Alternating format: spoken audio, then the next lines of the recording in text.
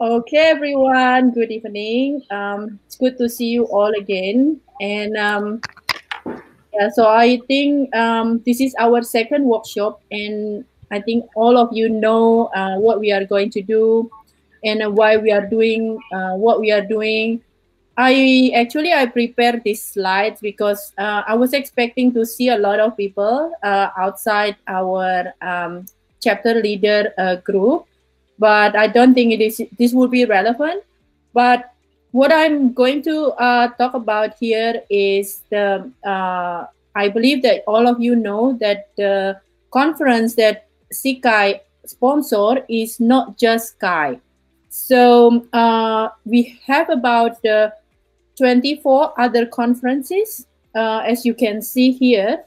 What I'm going to talk about here is the I believe that all of you know that the conference that Sikai sponsor is not just Sky.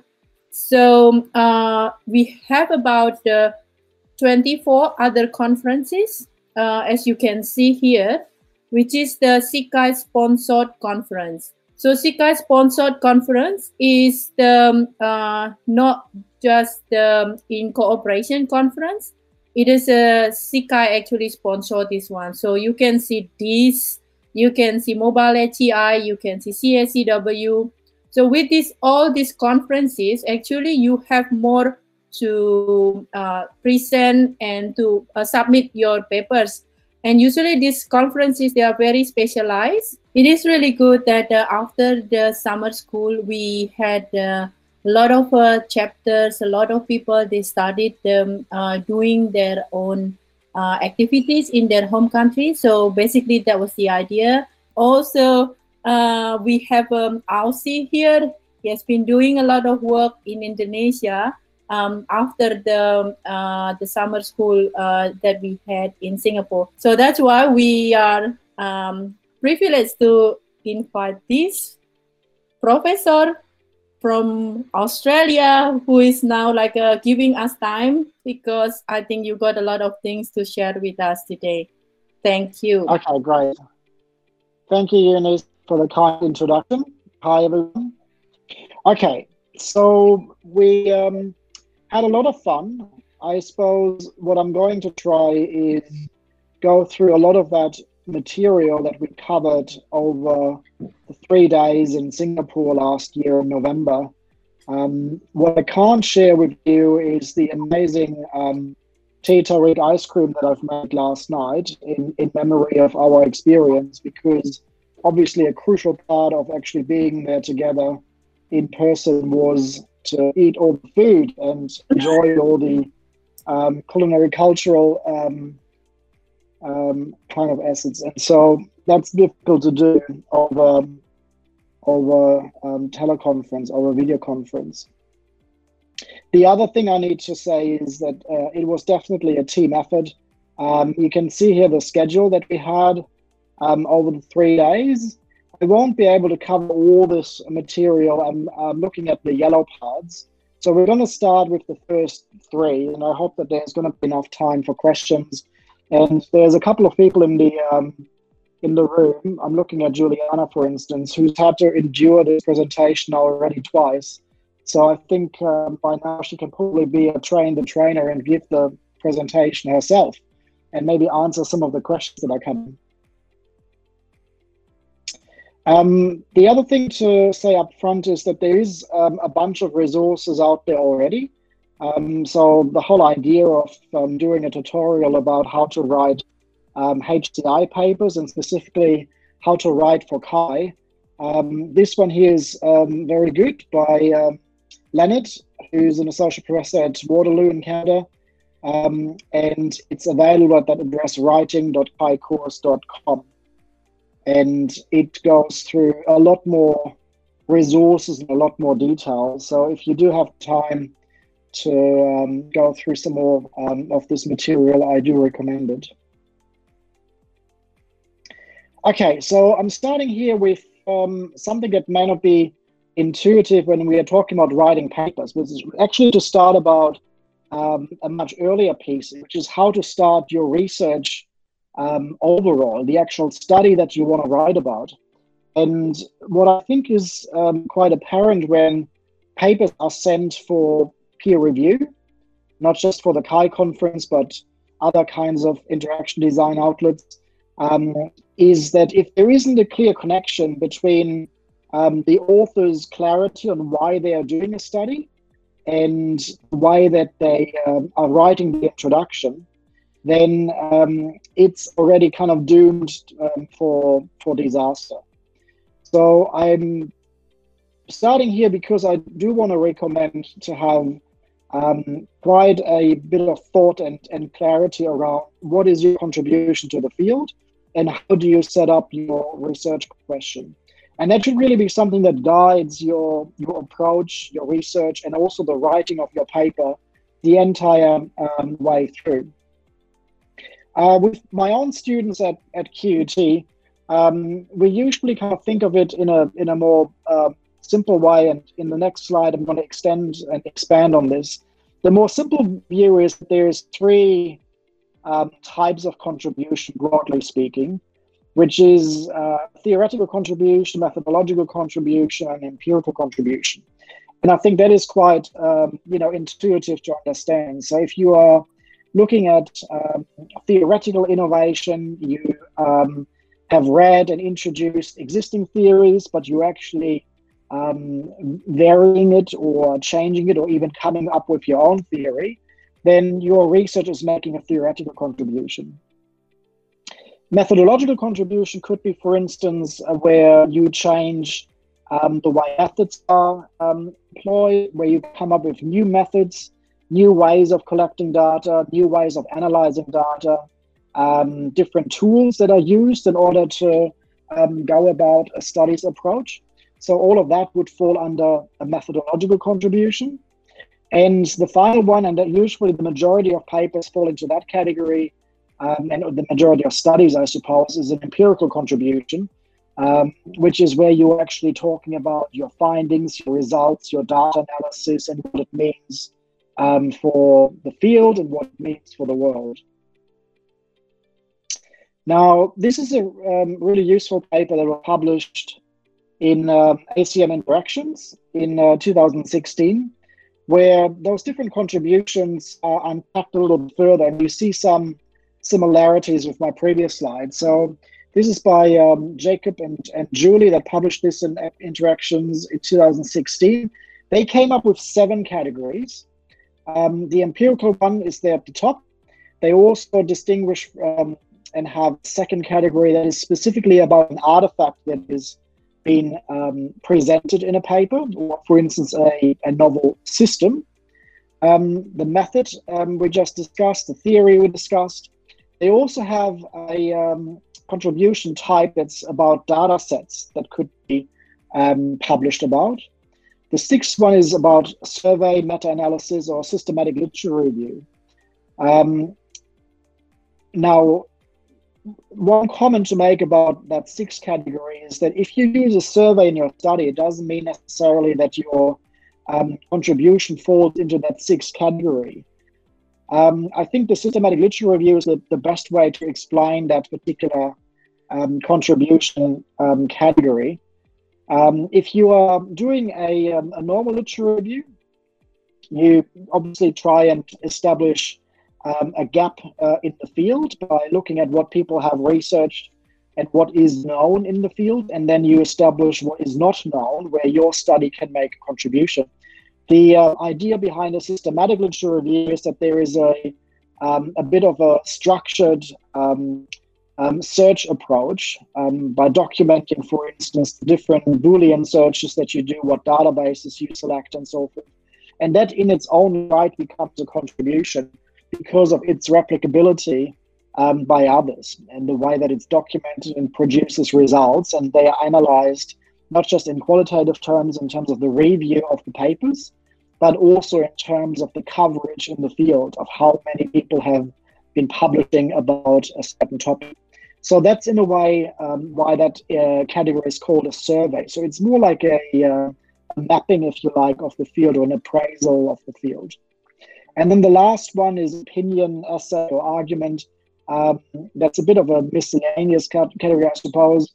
But I think one very easily understood example are keynotes. So I think a keynote speech, if it's actually, and sometimes the ACM does publish keynote speeches either as a recorded video or the actual written speech in the ACM digital library.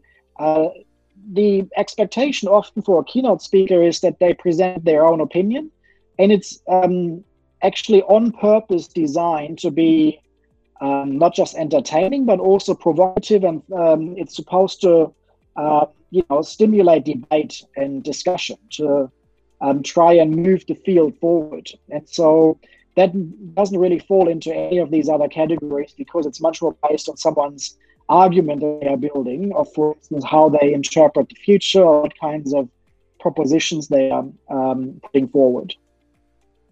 Now, the reason why it's really useful to start with a clear view on what your study is about is the risk of being misinterpreted.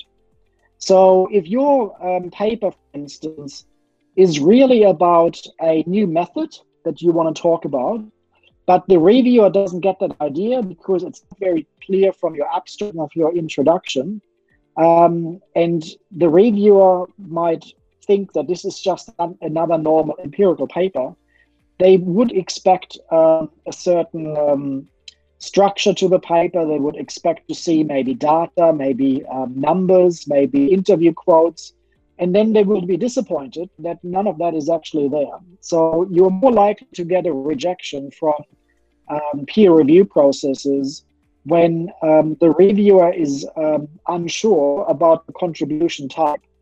So one of the things to double check and to be just clear with yourself is, what paper am I writing? Where does it fall under? Sometimes it's that a study or even a PhD project, they make multiple contributions. So we have often cases where our research studies, there's methodological innovation. We're also looking at new theory. We're also producing empirical insights. And the temptation could be that you're trying to cram everything into the one paper. That's also risky because different reviewers like different things. And so you give them a choice, they will just say, oh, the one reviewer will like the theory, and then the next reviewer will like the method, and then the third reviewer will like your empirical contribution. And then you will get 3 different opinions. My recommendation is that if you do have 3 different contributions, you should really be writing 3 different papers. So the rule of thumb is that it's 1 contribution, 1 paper. There is some variation in that rule, but overall, it's a much safer bet if you are sticking to the one idea, the one kind of message that you want to bring across in the one paper, rather than trying to do everything in the one paper. Now, the other thing that this paper did in interactions from Jacob and Julie in 2016 is this little graph here. I hope you can still see this over the screen share. This is data from 2016, and there might be variations across the different years. But overall, what I find is interesting is to follow the blue bar, which is the percentage of different program submissions. And similarly, the gray one, which is the percentage of total submissions. So in 2016, they had 2,316 papers submitted total. And you can see the first category that was presented in that paper, the empirical genre, or the empirical format, I suppose. They've broken that up again into 2 subcategories. So the first empirical type is studies of system use, and then the second one is studies of people. And if you add them both up together, that obviously represents the bulk of the submissions in CHI. So most of the submissions are of some sort of empirical nature. And if you then also consider the contributions that represent a new artifact or new design or a new system, then you're really quite close, where we're at 44 and 28, 24, that's 50, 90, 94. So it's quite a high number of submissions that fall into those categories. Now that has pros and cons, so you got to think about this strategically. You could now compare this, for instance, with the orange bar, where you look at acceptance rates, and the acceptance rates are slightly higher for studies of people, slightly lower for studies of system use, and they go even lower when you do methods contributions or theory contributions. But the other consideration you might want to think about is if you do get your paper accepted, there's far fewer of those. So what would be interesting is to actually compare how many of those are already out there that are getting cited. I mean, citation is very difficult to predict because it depends on the publicity surrounding a paper. It depends on what database it goes into. There are so many factors, but I think one of the ones that is apparent in this graph is around the kind of competition. So if you can see here that the bulk of the submissions are of an empirical nature, and you're working on a specific type, let's say it's multi-touch tabletop interfaces, collaboration amongst multiple users, and you're doing studies to try and identify new interface innovation to enable people to use such interfaces, the chances that there are so many others that are doing the same thing might be quite high. Whereas, as you can see here, there isn't as many theory papers. And some of the people that specialize in more theoretical papers, they get a lot of citations because sometimes these theory papers, they attract a lot of attention. So some of the papers that Paul Durisch, for instance, is publishing, they fall into that category. Obviously, he is a bit of a wizard and mastermind when it comes to combining different disciplinary backgrounds, drawing on cultural studies, anthropology, and other fields.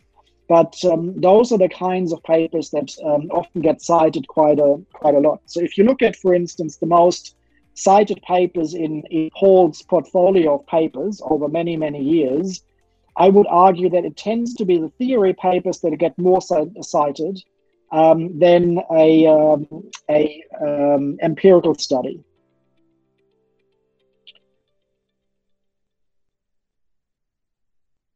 Okay.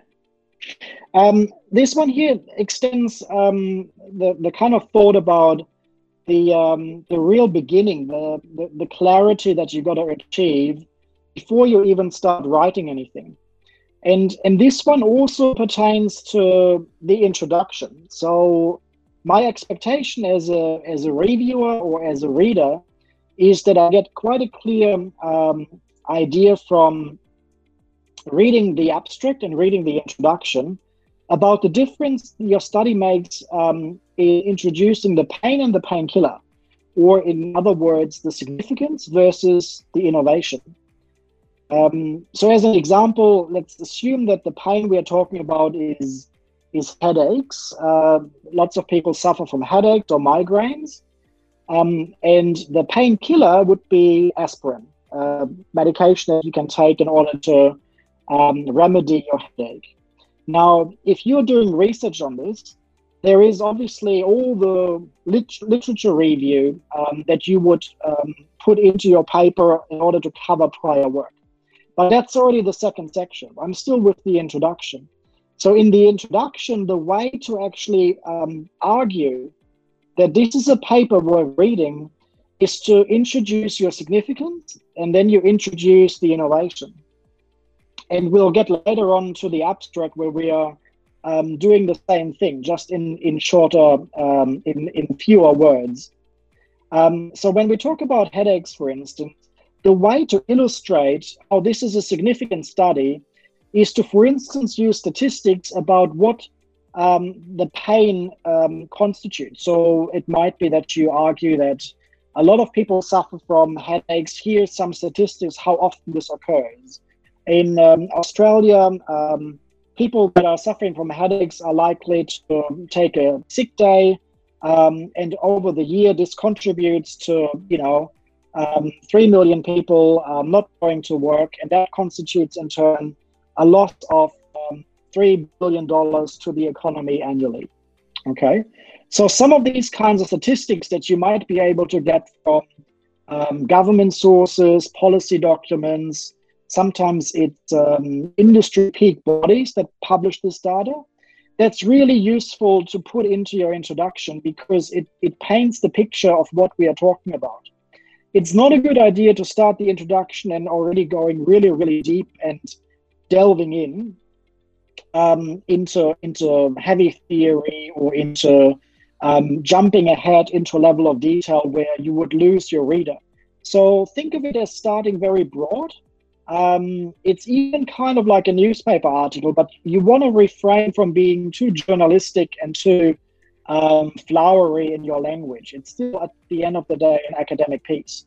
But yeah, so the significance of your study is establishing what are the consequences of not doing the research. So if we're not doing the research of inventing aspirin, then there is loss to the economy. There is a lot of people that are suffering from headaches, and the list goes on. That is then distinguished from the innovation piece. So the innovation is really what are you going to do about it through your research. So obviously that is argued on the basis of the literature review that's to follow after the introduction. So in the introduction itself, you only really give a bit of a glimpse of your approach. So you argue what kind of research question you're following. It's usually a good idea to have either a clearly spelled out research question or alternatively a set of research aims. You can do the one or the other. So either you word it as a question or you word it as an aim or a set of objectives. And you explain to the reader why those are good questions to ask. And then the other thing that is really quite handy for the peer reviewer as well as the reader, you finish your introduction with a summary paragraph that gives an overview over the rest of the structure of the paper. Now, this one here is a bit more detailed. There's the reference. I'm happy for you to, well, I might send these slides to Eunice to then distribute to you guys. So the reference is usually at the bottom of the slide. You don't have to jot this all down or whatever. I'm happy to share these slides with you. And this is one of the ones that you might want to go back to later down the track. This is actually quite handy when you start a new study, because it goes through this kind of set of phases and questions that you want to ask yourself potentially in order to make sure that it's the right research question to ask. So the first phase is around situating yourself, identifying and crafting the question in the first place. And then you refine it, evaluate it. Is it the right question? Is it interesting, sound? Is it important? Is it a novel question? And you actually got to do a little bit of work in order to determine this. So for instance, only because there is something that you don't know, that doesn't necessarily mean that that's a question or that's a piece of knowledge that nobody knows. And in order to establish whether this is something that it's unknown to yourself or all of academia, that's why we do the literature review. So the question about is it novel can only really be answered by going out there and looking at research papers. One pet peeve I have when I review papers, and also when I look at the way that different authors cite work, is if they are lazy. So don't be lazy with your literature review and only go to the ACM Digital Library. A lot of design work, a lot of work in HCI is really in conjunction with another field. We're doing a lot of work which is design plus something else, design plus health, design and sustainability, design and urban planning. So there's usually something else that we are working with as the domain that we are interested in.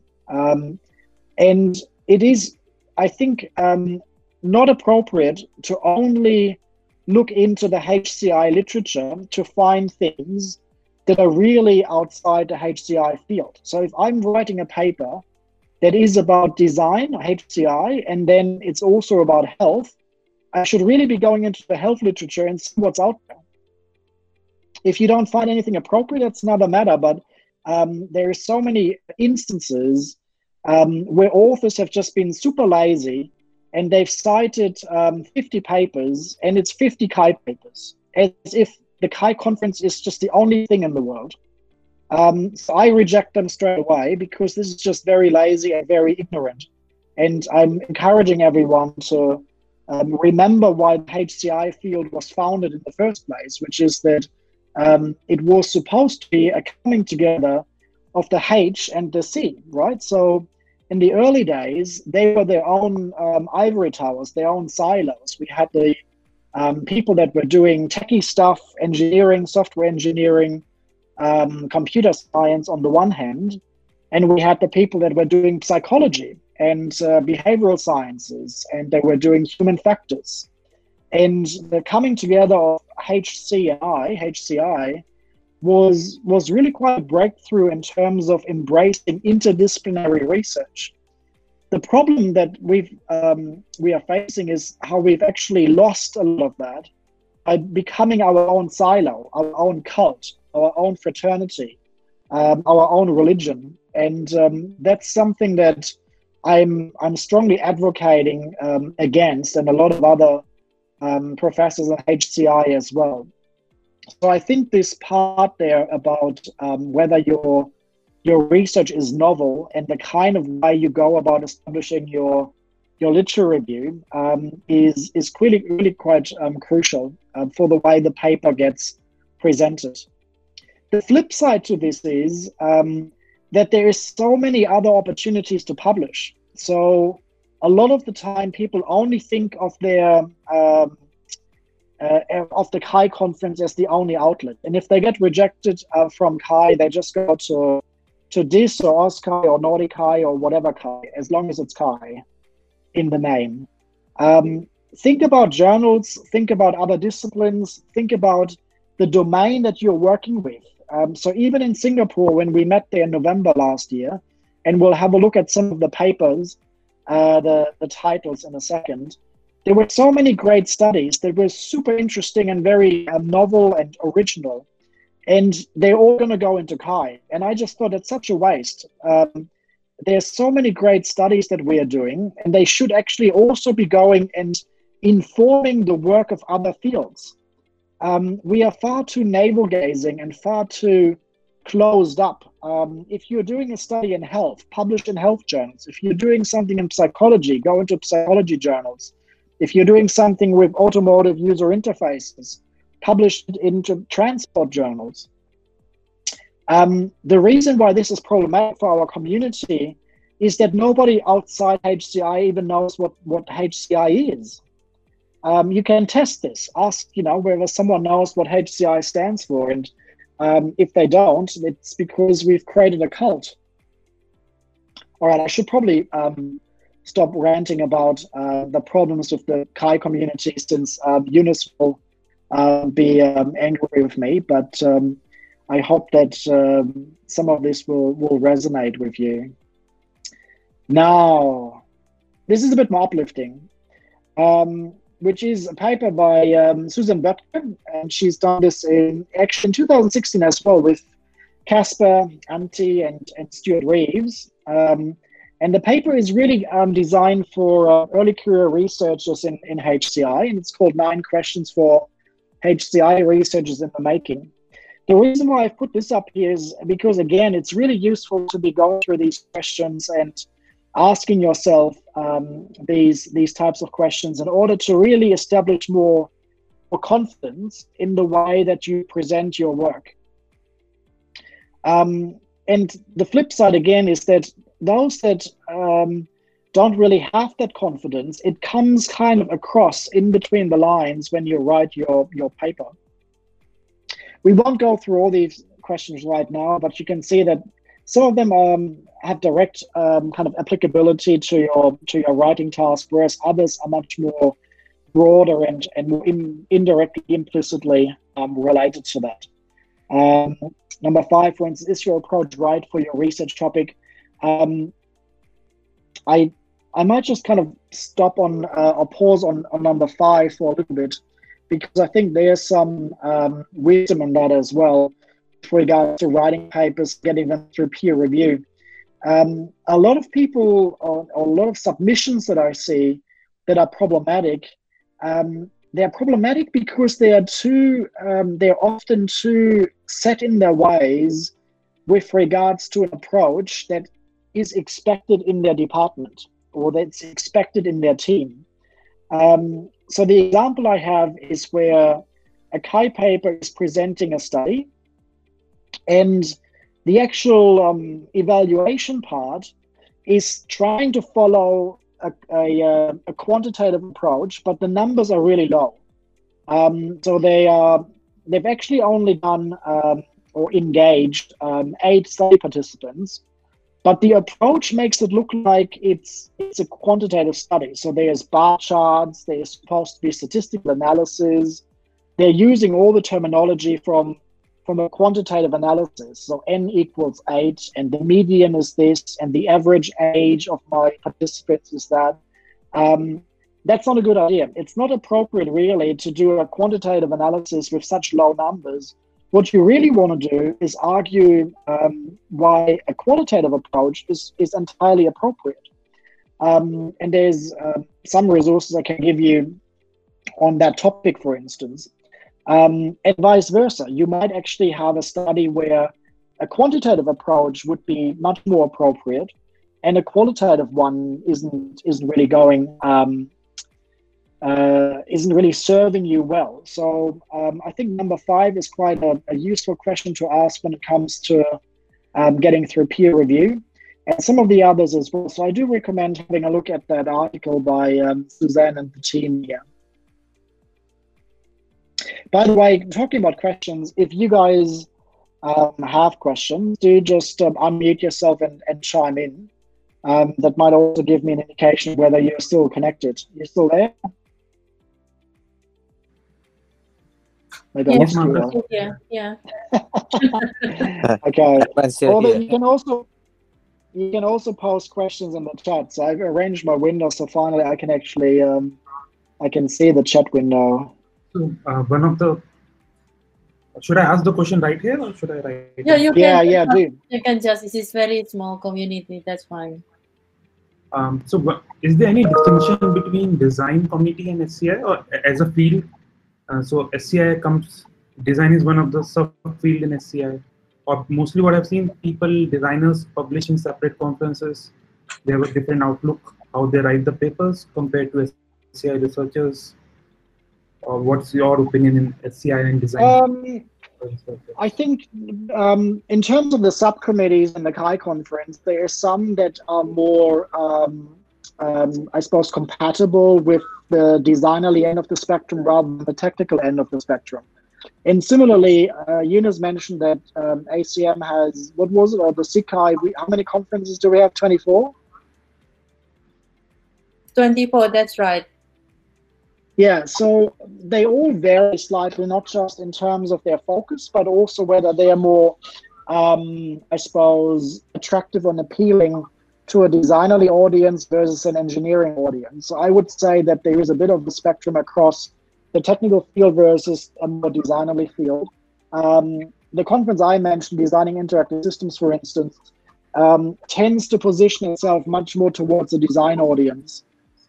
There sometimes is technical papers as well, but the technical papers end up being much more submitted to a conference like UbiComp. What else? There are also a whole bunch of conferences organized by the IEEE. So there's definitely a bit of a difference. CHI seems to be a big monster that eats them all. So it's grown and grown and grown and grown and grown and mushroomed and gotten bigger and bigger. And now anything gets submitted to CHI. So yeah, you can submit whether it's technical or engineering or designerly. There's a whole bunch of subcommittees and different categories, and the list actually grows as well. What I think though is useful is to do consider that design is much larger, because design isn't just always about interaction design. Like in my school, for instance, we have fashion, architecture, industrial design, landscape design, interior design. There's all these other, facets of design that is more than just interaction design. And then it gets splintered even further into experience design, service design, transition design, sustainable design. The list goes on. Right. So there is a bit of an overlap. It's kind of like a Venn diagram. There is a nexus between these different fields, but it's definitely useful to have a look into other outlets and other journals, for instance, and what gets published. Especially if you go into smaller sub-communities, like for instance, the participatory design community has a very established sub-community, and they also have their own conference called PDC, which will actually happen next week. PDC is, well, going to be distributed across the world, and it's going to be online, but it was intended to be in Colombia. Right, thank you. Now, my favorite slide, the broccoli. I can already see Juliana rolling her eyes. Is that right? Is Juliana still there? Yes, she is. She is giving me the thumbs up. Okay, let's do the test. So Juliana already knows the answer, and Eunice as well. So any of the others, I think Ozzy is there as well, isn't he? Like, yeah, there's a whole bunch of people that already know about all these material, but for the fun of it. So why is there a broccoli on this slide?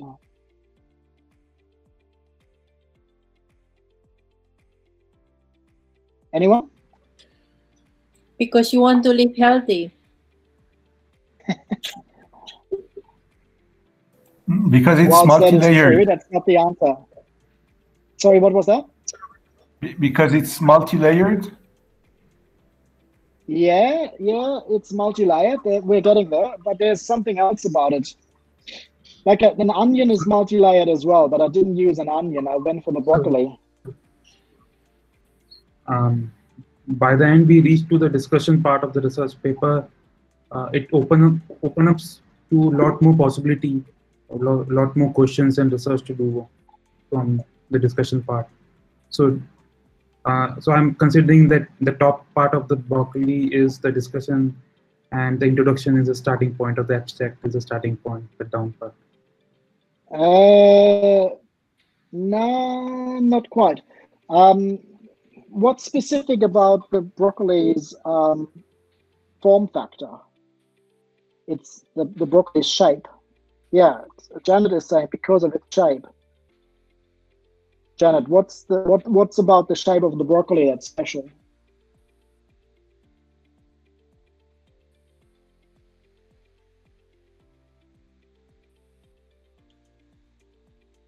Is Janet still there? Janet, are you still there? Janet, please switch on your mic. Oh, she's responding in the chat. She says it's like a tree. Yeah, hello. kind of. Hello. So, Microphone here on. we go. Yes. Hello. Yes, we can so hear you. It's kind of like a tree, but it's probably got, I don't know what kind of roots it has. Maybe it's got big roots as well. Yeah, it does look like a tree. A tree in a way could be a nice example as well. The specific attribute that I'm looking for is cell similarity. Cell similarity. Yeah, what happens with a broccoli, if you pick up a piece, it looks again like a broccoli. And if you pick it again and break it apart, it again looks like a broccoli. So it's like a fractal. Wow. And the reason why that is really relevant here is because this structure that you see there on the left is also self-resembling, in the sense that the structure of an abstract and we'll get to that on one of the next slides, resembles the paper. And then once you go into any of the sections, they also resemble again that structure of what we call the hourglass model. So this graphic here is usually referred to as the hourglass model because it goes from this very broad shape in the beginning, the introduction, to something very detailed, very specific. And then towards the end, it's kind of like zooming out again. You get broad and you connect back to the original introduction and the points that you've made there. Now, if you go beyond just a single paper and you have, for instance, a PhD thesis, then you have multiple broccoli pieces because each chapter is organized in that way, but the whole thesis is organized like a broccoli too, because you get the introduction, you get literary, methodology, results, discussion. But each one could be a paper. Each one could have been published. In fact, a lot of our students do what we call a thesis by published papers, where the chapters become papers. So yeah, it's about the self-similarity and the way that that is a theme throughout making sense and writing these different sections. The other thing to perhaps mention here is that what you want to ensure is that anything that you're introducing in the top part gets used and is useful and necessary for the reader to make sense of your study and of your paper. So I should probably go and verify that it is by Ernest Hemingway. I'm pretty sure it was Ernest Hemingway, the actual fiction writer, who introduced this notion that everything that you need to introduce into your novel, your writing, your narrative, it's getting seeded and harvested, or you plant something and then you collect it again. And this idea of seed and harvest also, for instance, applies to your literature review or the way that you introduce theory. I'll give you an example. What is a problem for me in peer review is when a literature review turns into a lecture. As a reader, I don't want to be lectured at. That's what you do with your students when you do undergrad lectures and you teach them. That's not what we do in a paper. So in the literature review, if you need to introduce a theory because the theory gets used later down the track in order to analyze your results, you're using a specific theoretical framework because it's really useful to make sense of your findings, then you introduce that theory, and maybe you still say in a side sentence, in another sentence, why you didn't use other theories, but you don't want to introduce 10 theories or 20, and then only one of them gets used. And it happens a lot where people want to show off how much they know. They know everything. They know 20 theories, and so I have to read through a literature review with 20 theories, and I get frustrated. First of all, I know them all already. And second of all, they don't reappear in the paper at all. So the Ernest Hemingway rule is that if you plant a gun in your novel, then there needs to be someone that shoots the gun. Okay? You can't have someone put the gun in there and then the gun doesn't get used, okay, in a crime novel. And the paper works the same way. So once you put something in there, it needs to be used. You can't just introduce a whole bunch of things and then they're just there because you want to show off how much you know.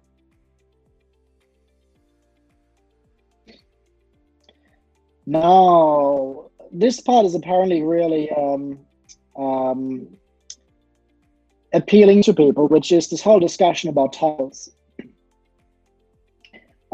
This paper I'll just leave there as a reference and you can refer to it later, which is something that Jacob Warburg has written about.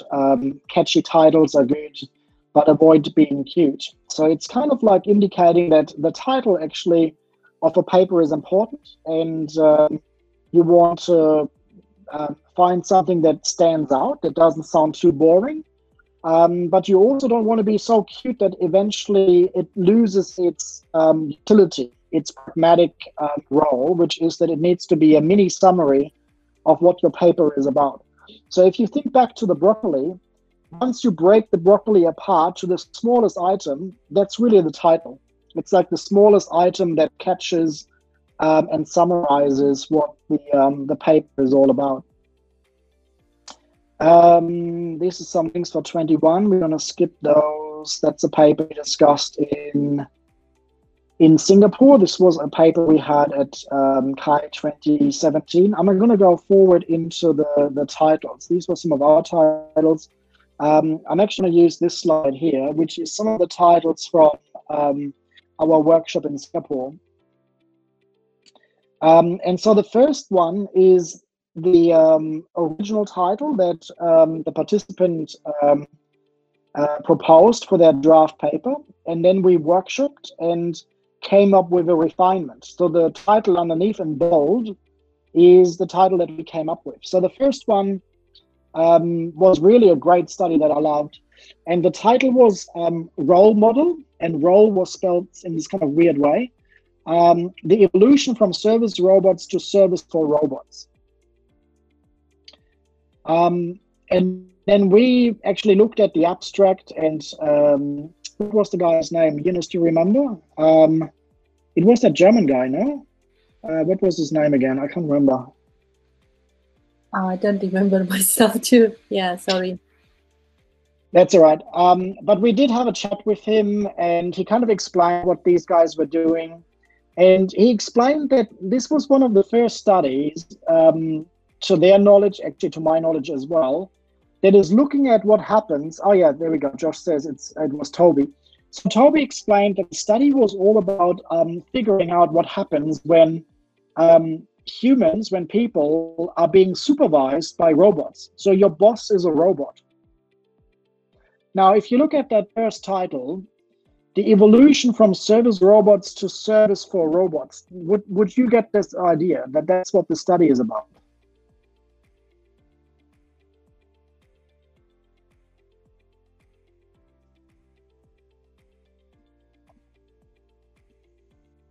Are you guys still there?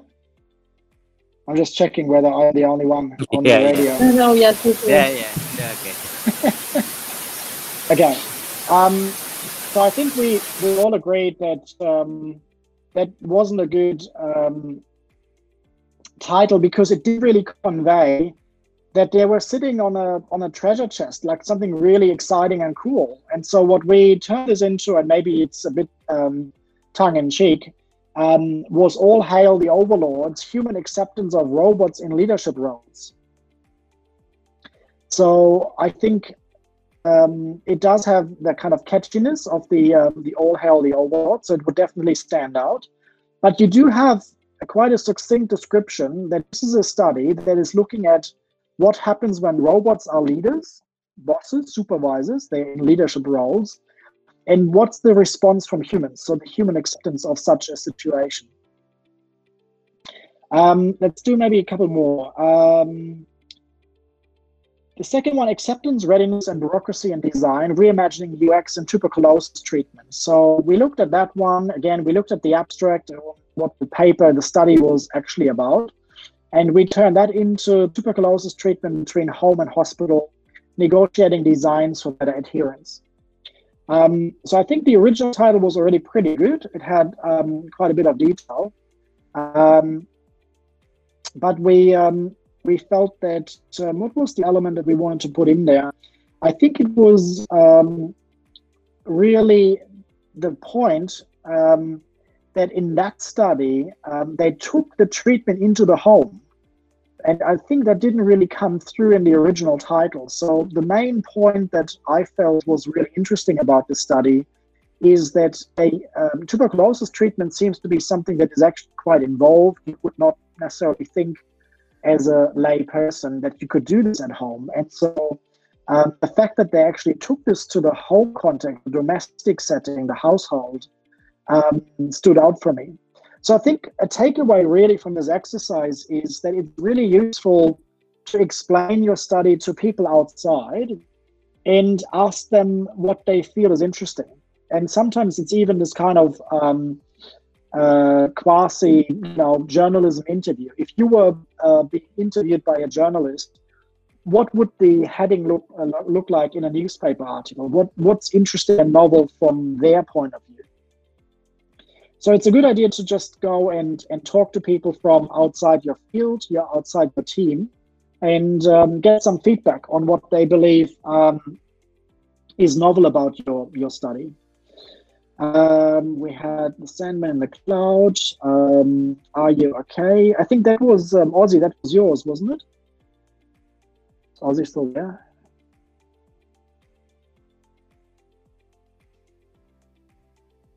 I'm putting people on the spot to see if they're still awake. Ozzy, which title was yours? Was that yours? Hello? Are you okay with Ozzy's title? Hello?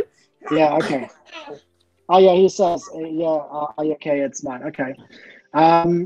So I'll put you there on the spot. The first one was Listen to My Worries, Counseling Feedbacks to Online Counseling Mobile App Prototype for Depression, which was already quite a mouthful. And so we turned this into Are You Okay? Who are you? Balancing identity and anonymity requirements in online counseling. So the Are You Okay? I think is a bit of an international kind of phrase for mental health awareness. And the response then of who are you is actually indicating what the paper is about, even in just that little bit, because it's kind of indicating that it's not okay for just anyone to ask me something very intimate, but something very private. And so especially in this aspect of online counseling, you in a way want to establish a level of trustworthiness and intimacy, but at the same time you want to afford the person who is receiving the counseling anonymity. And so what was really interesting about Ozzy's study there is this I suppose this fine balancing act that you need to negotiate between identity and anonymity. So you can see from some of these examples that if your title is not as well thought through, it can just give the entire paper a bad face, because the title is something that appears in all the lists when we go through peer review and reviewers are assigned. The title is what appears in spreadsheets, what appears in directories, in search databases, etc. So do spend some time trying to finesse your title and see if you can improve it. I won't go through all of those, but you get the idea of how there is a lot of thought that kind of went into workshopping some of those. Checking if there's any questions in our chat.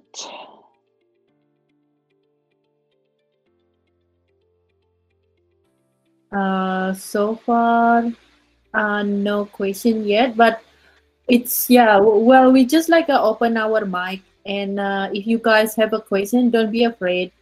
Marcus is very kind, and he will he will answer the question. So yeah, just feel free to ask. If you don't have mic, then just write something on the chat forum. Yeah, it's much more anyway. I'm just going to go through the abstract, and I think there's a couple more slides, and then I'm happy to just open it up anyway for Q&A, if that's okay. May I ask a question, Eunice? Yeah, sure. Go for it. I just wanted to know about the length, Marcus. Thank you very much for all these best practices you're sharing. Do you have any idea of the best length? Because sometimes the more we want to be precise, the more we want to put words inside, and then it can mix things up. Could you just share some insights about the length of the title? Thank you. Oh, you mean the length just of the title? I would keep it the previous slide. Well, I'm going to go back to this. So I haven't done a proper count, but you would see that there are probably yeah, they would usually be less than 25 words. I wouldn't go any longer than what you see here on the screen. It would be unusual to go much longer. I think the longest one we have here is On the Righteous Path, Human Refinement of Algorithmic Semantic Segmentation of Urban Sidewalks and Aerial Imagery. And I felt it should really be shorter than that, but it was a very specific study that had a lot of a very specific focus. So that was a little bit hard to really convey what they were doing. On the other end, though, if it's too simple, and sometimes people are wanting to be very clever, and they do something really short, that can backfire, because if you go back to that first title, and if the title would be just All Hail the Overlords and nothing else, you wouldn't really know what it's all about. And so that's not a good idea. Similarly, if the title is too broad, I've had a title submitted to CHI this year. Well, I can't tell you exactly what the title was, but it was, so my field of research is urban informatics and smart cities. And let's assume that the paper was just called Smart Cities.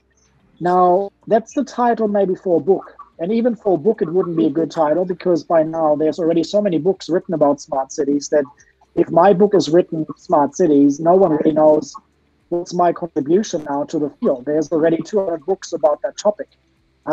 So I think the answer to your question is that you don't want to be too short, where you leave the reader guessing.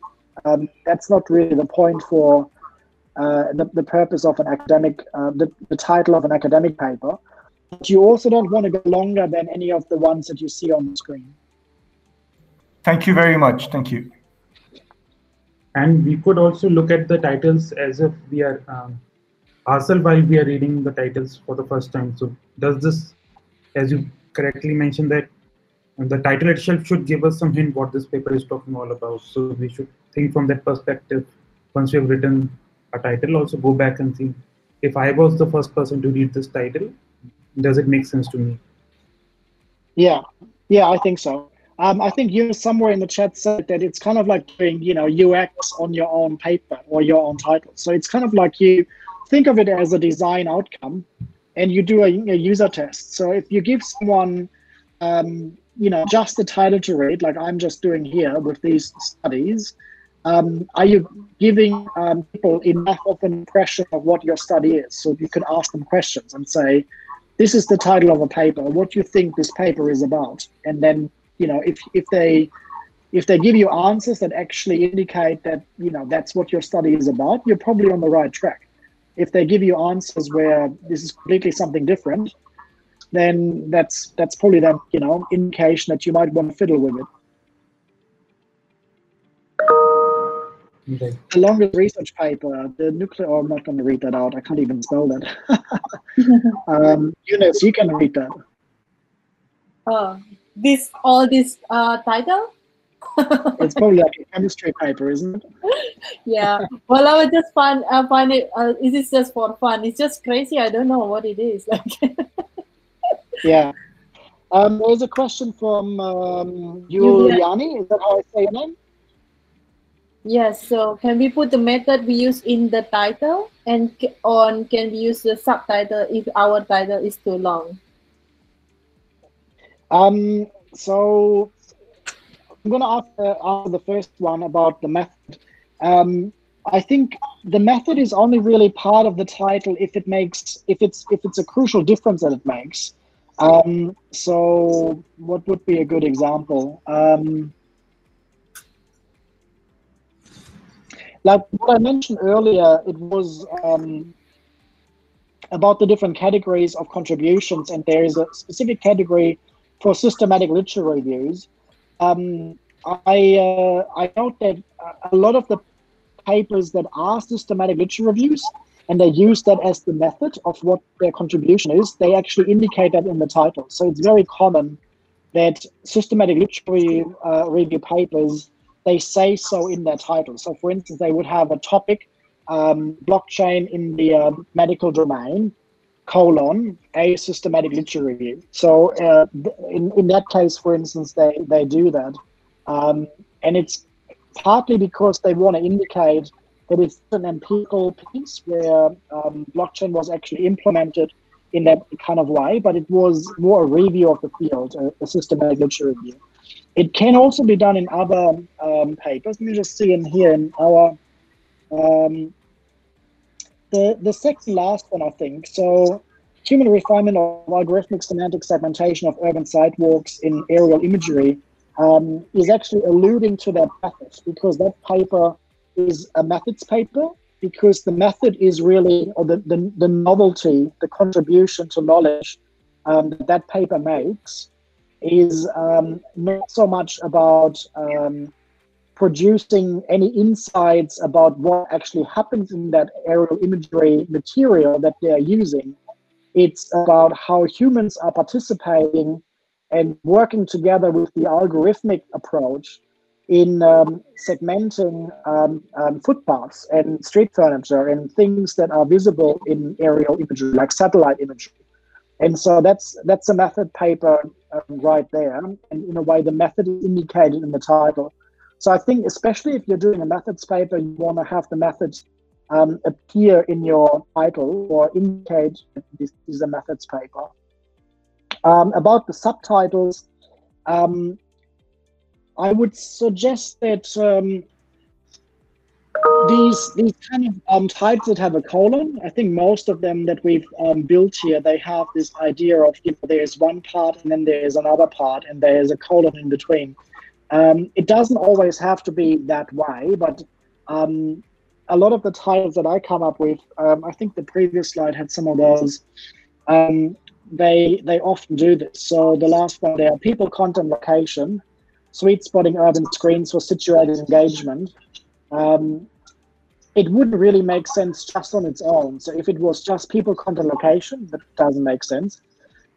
Sweet spotting urban screens for situated engagement doesn't really make sense either, because the idea of sweet spotting or finding the Goldilocks position, it means it needs to be something in between, like how Earth is just right between the sun and Jupiter in this kind of perfect spot. And so it's not really the subtitle is more something optional. And a lot of these titles, the second part to it, it's not optional. It actually needs to come together. So I wouldn't recommend to come up with an idea of a subtitle. The other reason why is that most databases don't really have a field for it. So if you go into reference management software like EndNote or Paperpile or Mendeley or any of those, you will see it's only title, right? So if you reference papers in ACM style, in APA style, it needs to be the title. So it doesn't distinguish between title and subtitle. Well, it's an article written by Jakob Nielsen, the guru of the usability testing. So yeah. So I'll just just share the link. Okay, so I'll give multiple patients to bad design. Yeah. Well, the other thing you got to consider is, in terms of how bold you are with your title, is, I suppose, your standing in the field as well as the power or the caliber of your study. Like another really provocative title that was published as a book by Mike Montero is Ruined by Design. Now, it's not a Kai paper, but it's a whole book. It actually is based on an article he's written on medium.com a couple of years ago.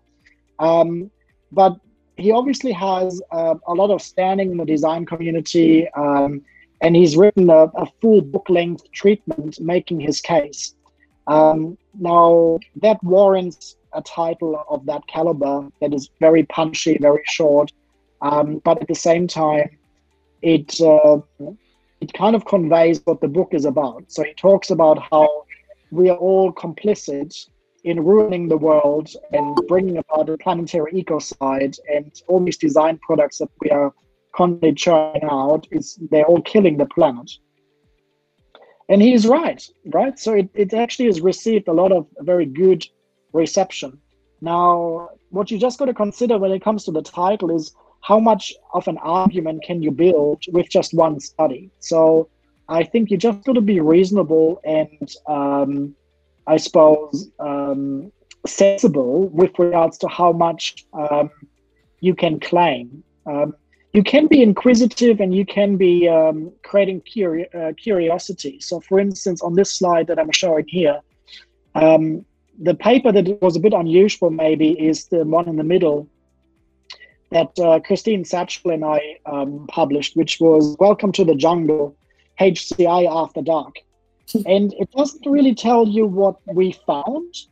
That's because the paper didn't actually find anything. It was actually just the opening of a new chapter in our program of research, a new beginning, which is a funding that Christina received to start looking at how would you go about HCI at nighttime, in darkness, applications for nighttime use, etc. So that paper was a bit of, if you think back to the different categories that I showed you, it's a bit of argument, opinion, essay.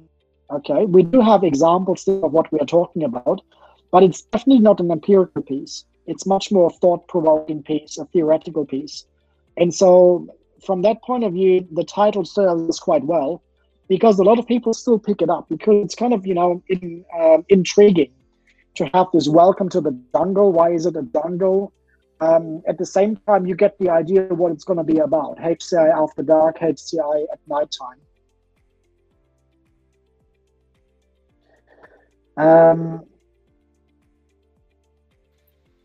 Oh, this is a QT link. Where does this go to? It goes to your paper, actually. It's downloadable. Oh, yeah. They're all downloadable. They're also downloadable from the ACM Digital Library. Okay, I might just quickly go through the last remaining slides, and then we can finish up, use the remaining time. So this is about the abstract, which again is a crucial part of your paper because when it comes to the assignment of peer reviewers, the assignment of subcommittees, as well as once your paper gets accepted, for it to actually be read, it needs to be found. And so both the title, the keywords, but specifically the abstract, they are very crucial in ensuring the discoverability of your paper. You want to make sure that, if all this hard work went into your paper and you actually gotten through peer review and you've been accepted, it's really a bad outcome if your paper doesn't get picked up, no one finds it. And the abstract plays a crucial role in this. And this is a formula that's from Lisa Anthony. Again, the link is there at the bottom.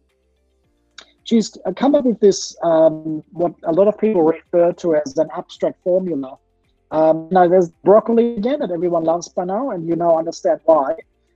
Because when you follow these 5 parts that Lisa is suggesting here, it is actually a mini representation of the hourglass model we looked at before. So you start with what's the problem, one sentence, then what's your solution. Now you would remember that's the pain and the painkiller, the significance, and then the innovation. So that's that kind of crucial pair that you really have to have clarity on in your head in order to convey it in your abstract and in the introduction. Then the meat patty in the middle, 1 to 3 sentences about what did we do specifically, what's the specific approach, and then you already zoom out again. So you're already at the bottom of the hourglass where you go about what are your top findings, 1 to 2 findings or takeaways that you want to convey. There's a lot of abstracts I read that just stop after number 3. They just do 1, 2, and 3, and they're missing 4 and 5. So make sure when you write your abstract, you have items 4 and 5 in there. They're really important, especially the last one. You've got to have a think about what's your, not just what the findings are specifically, but what do the findings mean for the field, okay? So that's the kind of difference between analysis and synthesis. When you analyze, you go deep, you go into detail, you make sense of things. When you synthesize, you do the opposite. You go back up again, you go broad, you tell the reader how your study connects to the field and what it means for the field. And then you can also allude to, future research. This is an example from one of her papers published at CHI 2013. And you see from the different colors of how this is organized, like the broccoli. So you go from the problem statement to the solution statement, from the pain to the painkiller. And then you explain what actually happened in the study. You have a one-sentence summary about the findings. And then you tell the reader, what do the findings mean for the field? Why is this worth reading about? Why is this worth publishing? Now there's a question from Dr. Sari. It's the same with convergence versus divergence in design. It's a little bit different. The idea of convergence comes more, well, the way I'm familiar with it, from functionality design. So for instance, a period when a lot of devices converged into in terms of functionality. So previously we had a separate device to keep track of our appointments, and we would have a Rolodex for addresses, and we would have another device to help track photos. They would go into photo albums and so forth. Now everything has converged and everything is in my phone. So the phone is my Rolodex, the phone is my diary, the phone is my calendar, and it's my address book, and it's my phone, obviously, to make phone calls. So that's the idea of convergence. Divergence is where you go back to having very specific design artifacts for different features. So I think analysis and synthesis also has this kind of, complementary movement, but it's slightly different. You're not trying to converge in the sense of just unifying. It's more about the difference between depth and breadth. So the idea of analysis is to go deep, whereas the idea of synthesis is to connect back with the breadth of your field with broader thoughts. So for instance, in part of the synthesis, you might talk about how your findings have policy, might inform policy recommendations or industry practice, or even practice in academia itself. Does that make sense? Dr. Sari? Yes, it makes sense. Thank you. Okay, and finally, language. There's just a couple of dot points and some comments. The first one around jargon. Jargon is a term that's used to indicate that there's a lot of technical knowledge that people don't understand. And the thing about jargon is that it's relative. So if I'm a specialist in if I'm a specialist in semantic segmentation, whatever that is, then I might think that, this is completely fine. I have, no problems with human post-editing and assessment for image segmentation. But you just got to keep in mind that for some people, you have no idea what this is about. So the more accessible your title, your abstract, and your paper is, the more likely it gets picked up.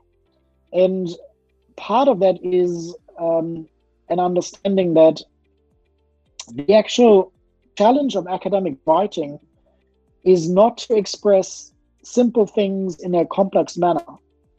The art and challenge of academic writing is to express complex things in a simple manner. And I think especially early career researchers and especially PhD students, a lot of the students that I've been supervising in the beginning sometimes, and it's just natural, it can be very intimidating. It's intimidating to be at university, you're dealing with all these professors, and they're asking you about your theoretical framework, and you got to answer, and you have no idea.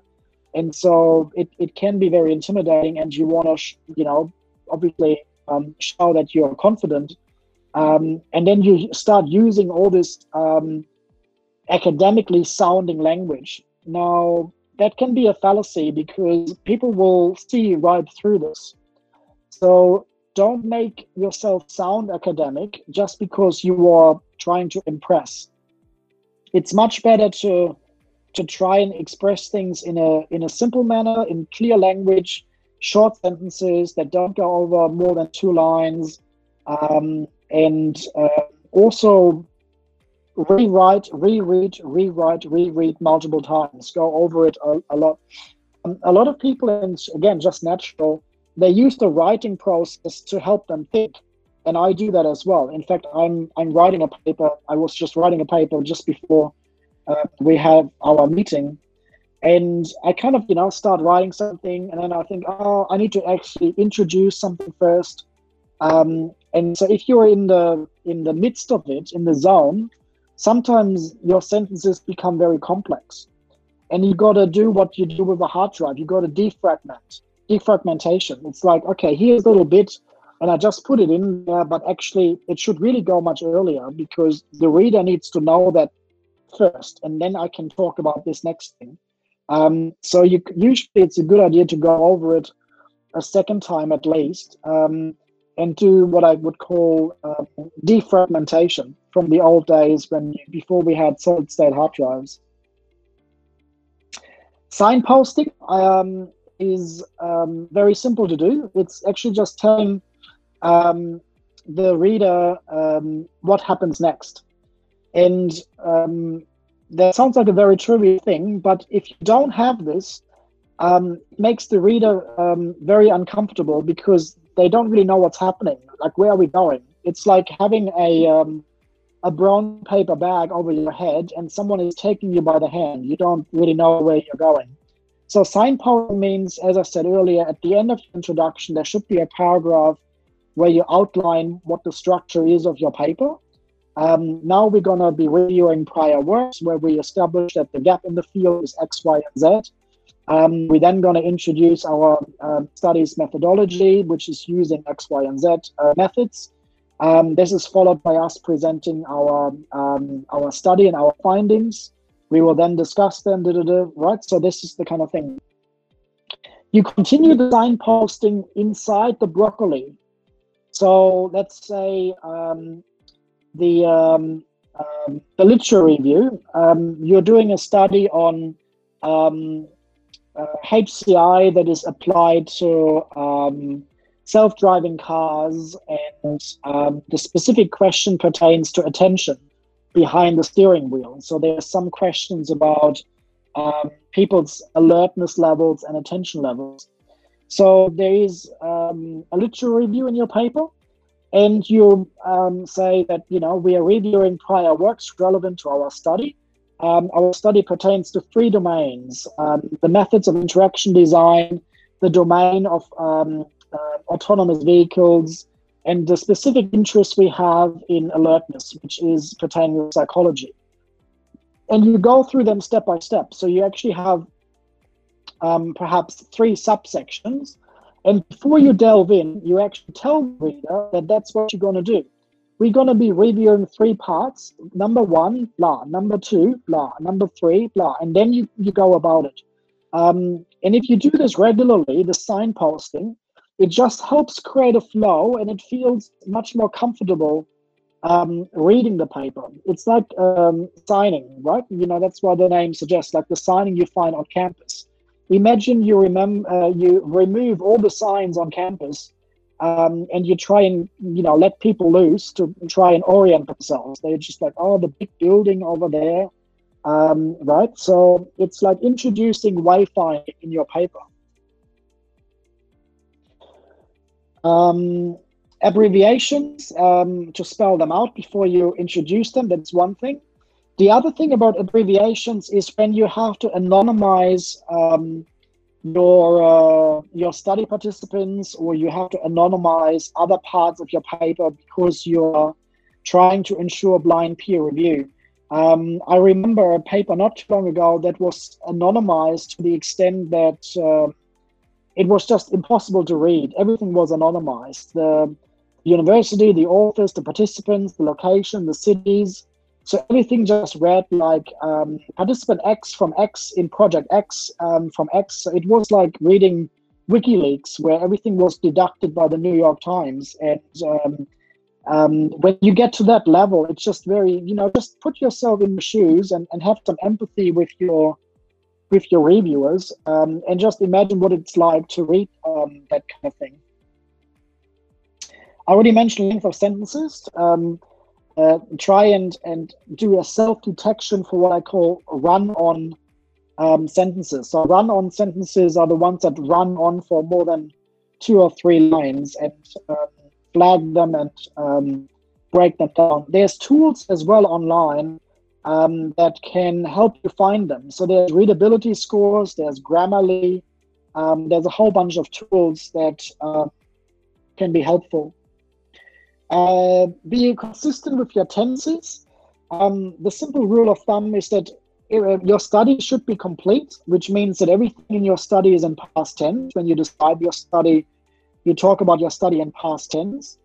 Any of the results that pertain to what has an effect on the present would be an present perfect.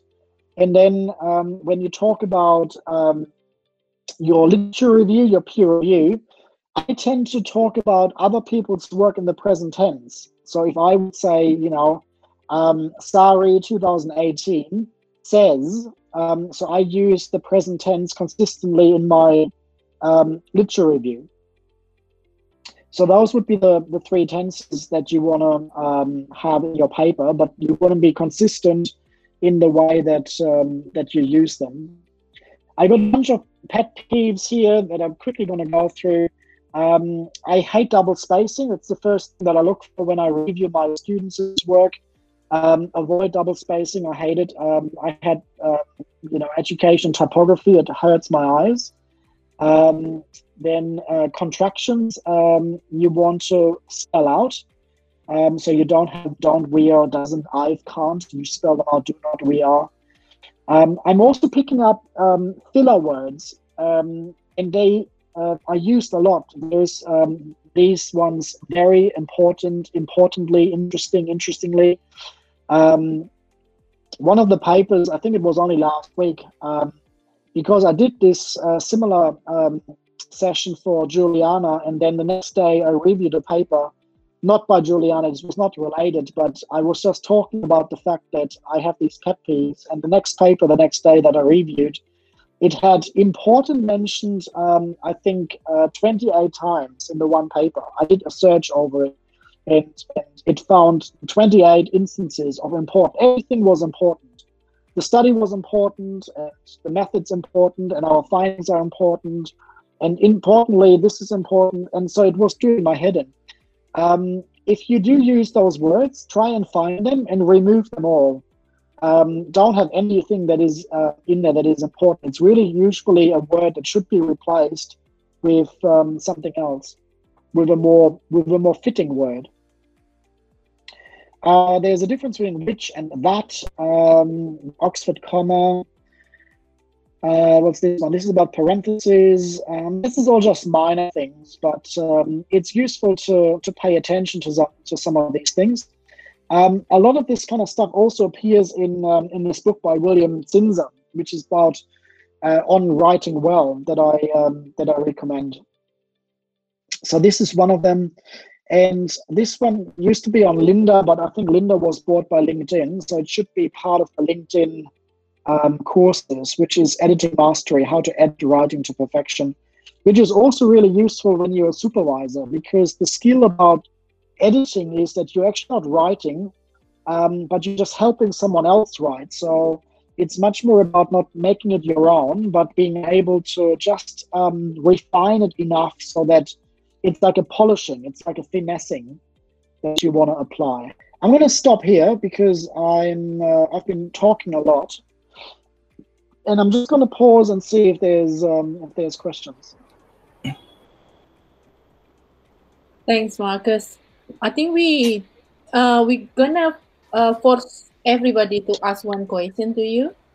So we're gonna go around because everybody here coming for learning something, And yeah, so I'm going to go one by one on the list, and I will start with Amit.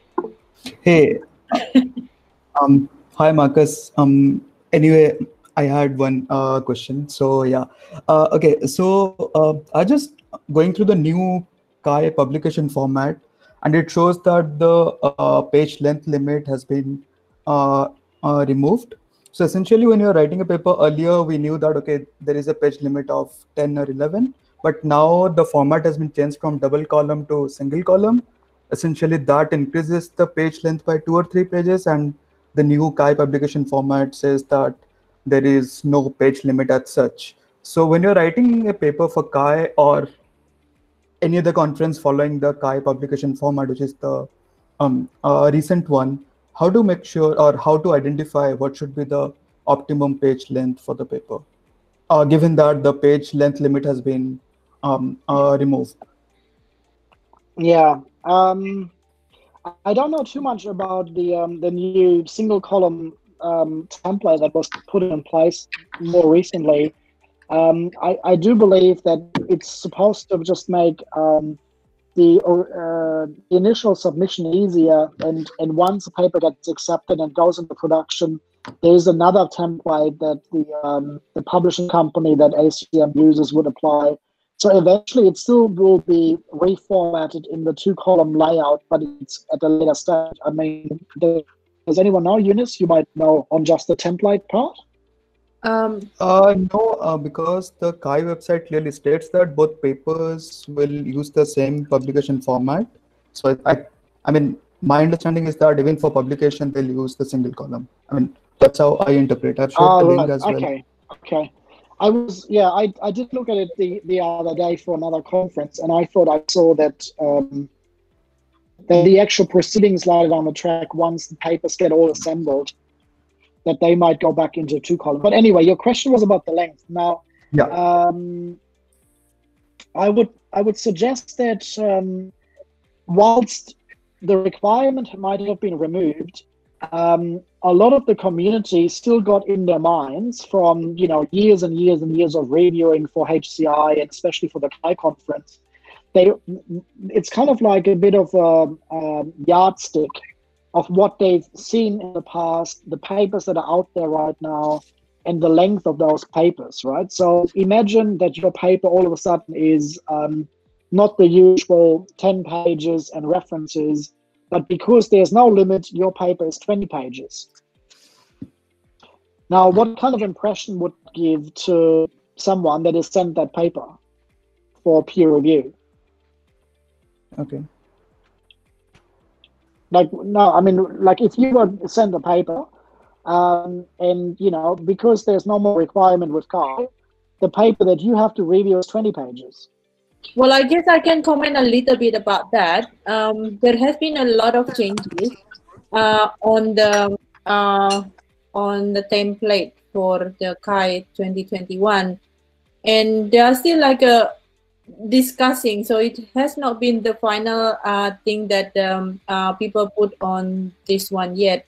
But I'm sure that there will be more information put on the website about the template. Yeah, I'm going to ask more details if you are interested. But I guess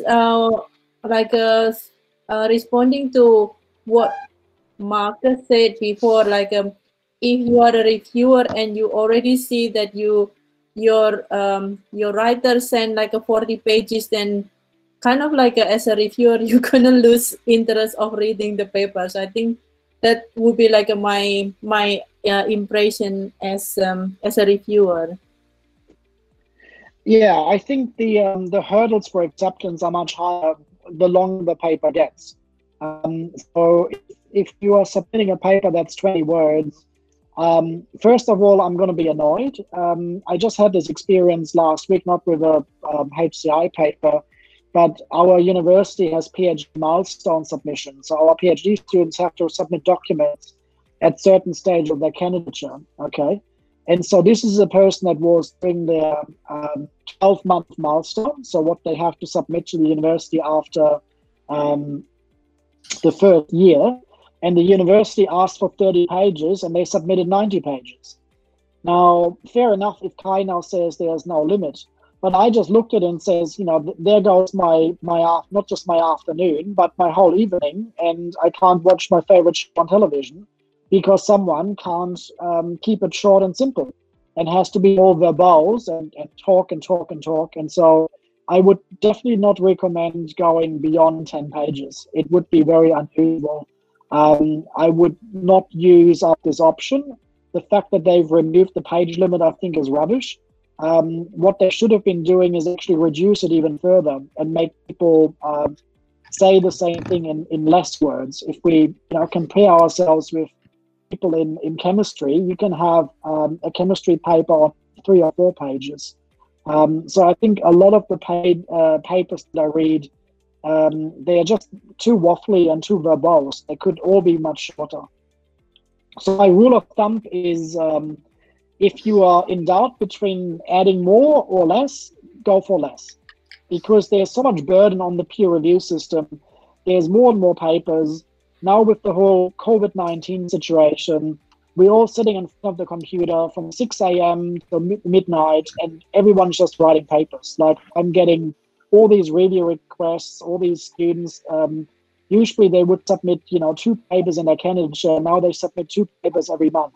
It's just completely crazy right now. So we have far too many papers. No one needs them. And the less you write and the more quality you put in, the better. Yes, and Janet says, make the reviewer smile.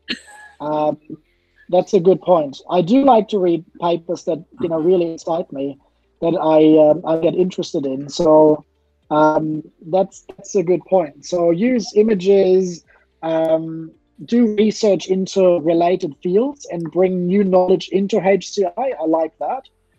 If someone did the effort of actually, doing the hard work of reading into other disciplines, other fields. Pictures, diagrams, yes, that's all good advice there as well. Yeah, I guess the challenge is how to make it short. I mean, to make it longer is easier because you can talk nonsense. But to make it short is the hardest because I think in my experience, you really have to choose what words you want to put it. Especially my experience is when when you write abstract, because you are usually limited with 200 or 300 words. So that's the good lesson. Well, I'm going to go to Alcid. Do you have one question for Marcus?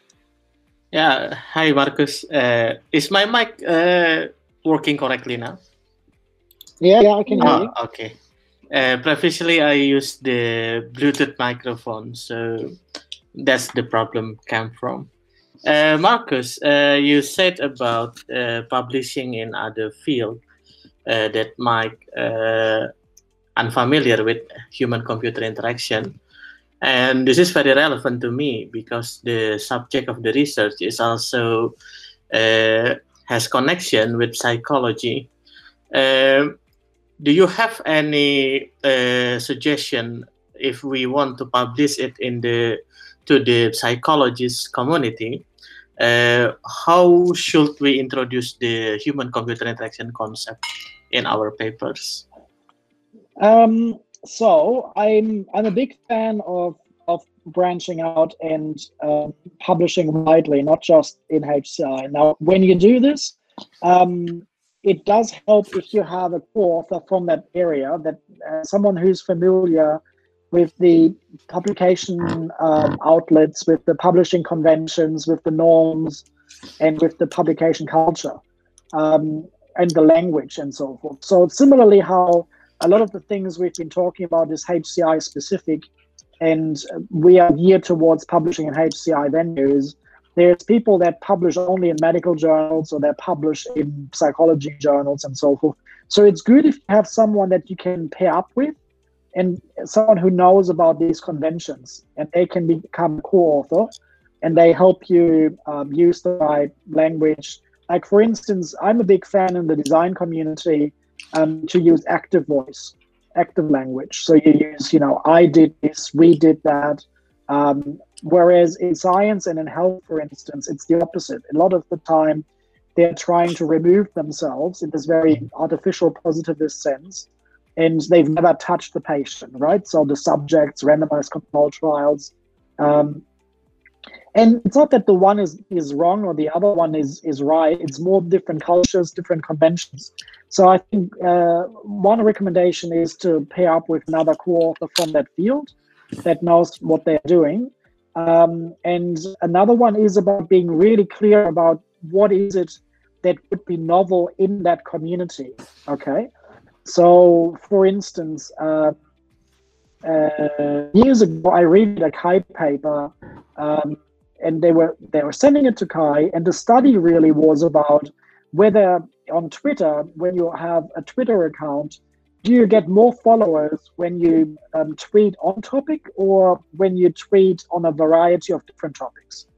So, for instance, if my Twitter account is only about smart cities, am I more likely to get followers if I only talk about that topic, or if I have a variety? So I also talk about, cheesecake recipes and my dog and about politics. Now, I was suggesting that paper, whilst there was nothing wrong with it per se, is not really a good fit for HCI. That's a media communication studies paper. And it would get a much better reception and a much better citation count and take up if it was sent to a communication studies journal. Like people in social media, they have their own outlets. There's 3 dozen or so different journal outlets and conferences for that type of work. But because they wanted to come to CHI, it had to be submitted to CHI. I think that was a complete mismatch. So I think being really clear of what your contribution is. Sometimes something that is novel to us, well, the other way around, something that is very trivial to us in HCI that's already been done to death could be really novel and interesting to another community, another discipline, for instance. I recall a couple of years ago, I saw this really funny paper, and I had to laugh, and I still pay them out about it. It's called the app walkthrough method, and it's done by some of my colleagues, and they know that I pay them out on this. So they published a HCI method that they call the app walkthrough method, which is where you take your phone and you install a new app, and then there's certain steps that you go through to kind of go through the interface, right? So it's like HCI 101. It's like the most simplest thing that we would teach our undergrad students. And it's like this sensational paper in the communication community. So they publish this as a paper. It gets all these citations. They think it's like the bee's knees, this idea of the app walkthrough method. And I just think it's completely ridiculous. It's, just the result of the fact that no one in communication has ever heard of HCI. And so there was someone that thought, oh, let's introduce a undergrad lecture, HCI 101, as a Q1 journal article to the communication community. And it took off. Does he answer your question? I hope so. Yeah. Yeah. Thank you, Marcus. Okay, good. Well, Marcus, thank you very much. And and then the next one, we are going to also talk about navigating CHI review process. It will be with Professor Geraldine Fitzpatrick, and she will be talking about the process. She was the CHI 2019 chair, and she'll be talking about rebuttal, revise, reject, and then resign. What does it mean by that? So it's a very interesting topic, and I hope you would be interested to join our next event for this mini virtual workshop with the SCM chapter. So yeah, I hope I will see you again, like next week or the week after. And Marcus, thank you so much for staying late and sharing with us a lot of valuable information. and it's No great. worries. You're welcome. Well, thank you everyone for coming, and I hope you have a really nice weekend, and stay safe, and see you next week or the week after next week. Bye. Bye. Thank Thank you, you. Marcus. See you. Thank Thank you, you. Marcus. Thank you, Bye. Marcus. Thanks all.